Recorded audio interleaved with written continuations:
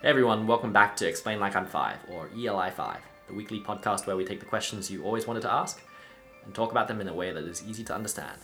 We are your hosts. I'm Tim. Hey, I'm Kevin. What are you drinking over there, Kevin?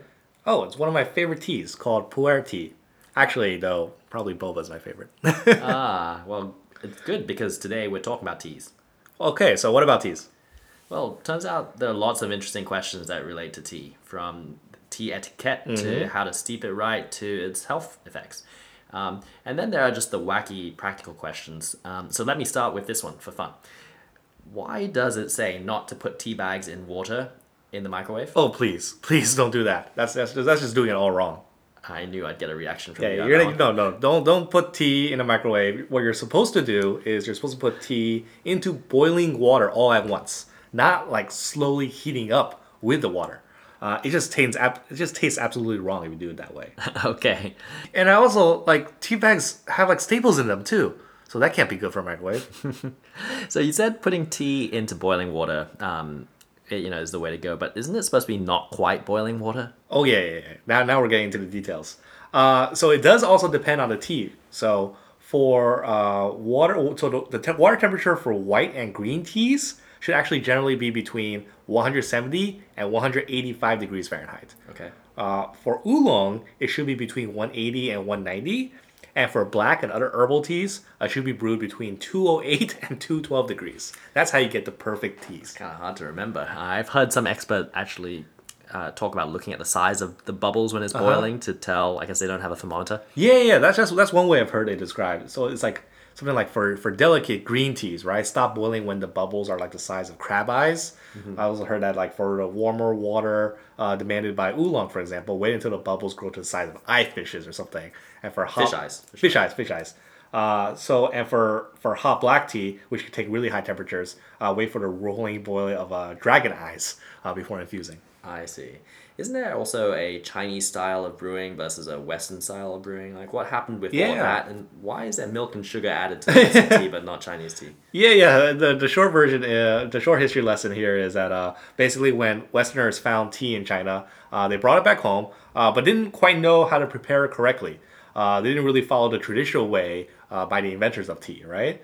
And it turned out to be very bitter, usually due to either wrong amounts of tea or steeping it too long or maybe too much hot water, leading them to add sugar and milk to it.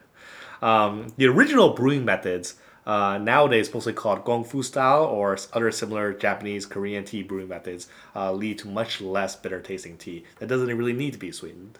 Well, that's a good point about how long to steep and, the different steeping methods. What's the difference between waiting for the tea to blend with the water and just like blending it by force? What do you mean by force? Well, it's a question that has come up a couple times, and some people they put a tea bag in and let it steep in hot water for a while, for a few minutes before drinking the tea. But Right. others put it in the bag and just like pull it up and down until the color of the water changes. And then Oh they- yeah, like swashing it around and yeah, like mixing that's it what I like mean by that. force. Yeah, so tea has a mix of different chemicals inside its leaves, right? And when you process it and put it in a tea bag, it takes different lengths of water soaking to bring all those chemicals out. Okay, so some add a pleasant flavor. Some like when you let green tea soak for too long add bitterness and aren't as pleasant. By doing the quick dip and swishing around, you're only getting some of the right chemicals because the water hasn't had enough time to fully penetrate and rinse out the others. And depending on also what type of tea you're making the extra force, it might pull out some of the wrong, more bitter ones too, or create an imbalance in the taste, right? Like, for example, going too quickly produces too much clove flavor in a chai tea.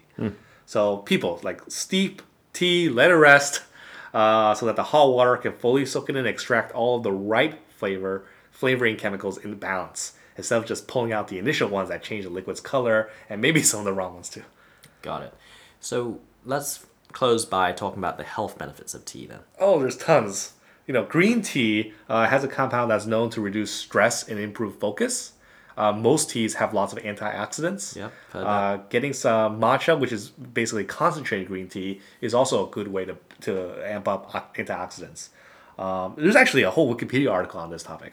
What's it called? Yeah, I think it's called The Health Effects of Tea. Oh, nice. What does it cover? So it covers things like the tea's effect on cancer, on weight loss, as well a whole bunch you might not even know about, like aluminum levels. Wow. And of course, the fact that tea has levels of caffeine, right? Which we covered way back in our first episode. I remember that. That was about coffee, wasn't it? Why does coffee give you energy when it has 0 calories? Exactly, yeah. Go back and listen to it. We should. It'll be embarrassing. Did you learn something new today? If you did, send us a tweet at ELI5 the podcast. Just tweet us a thumbs up or send us requests for future episodes. As always, a big thank you to the subreddit Explain Like I'm 5. See you all next week.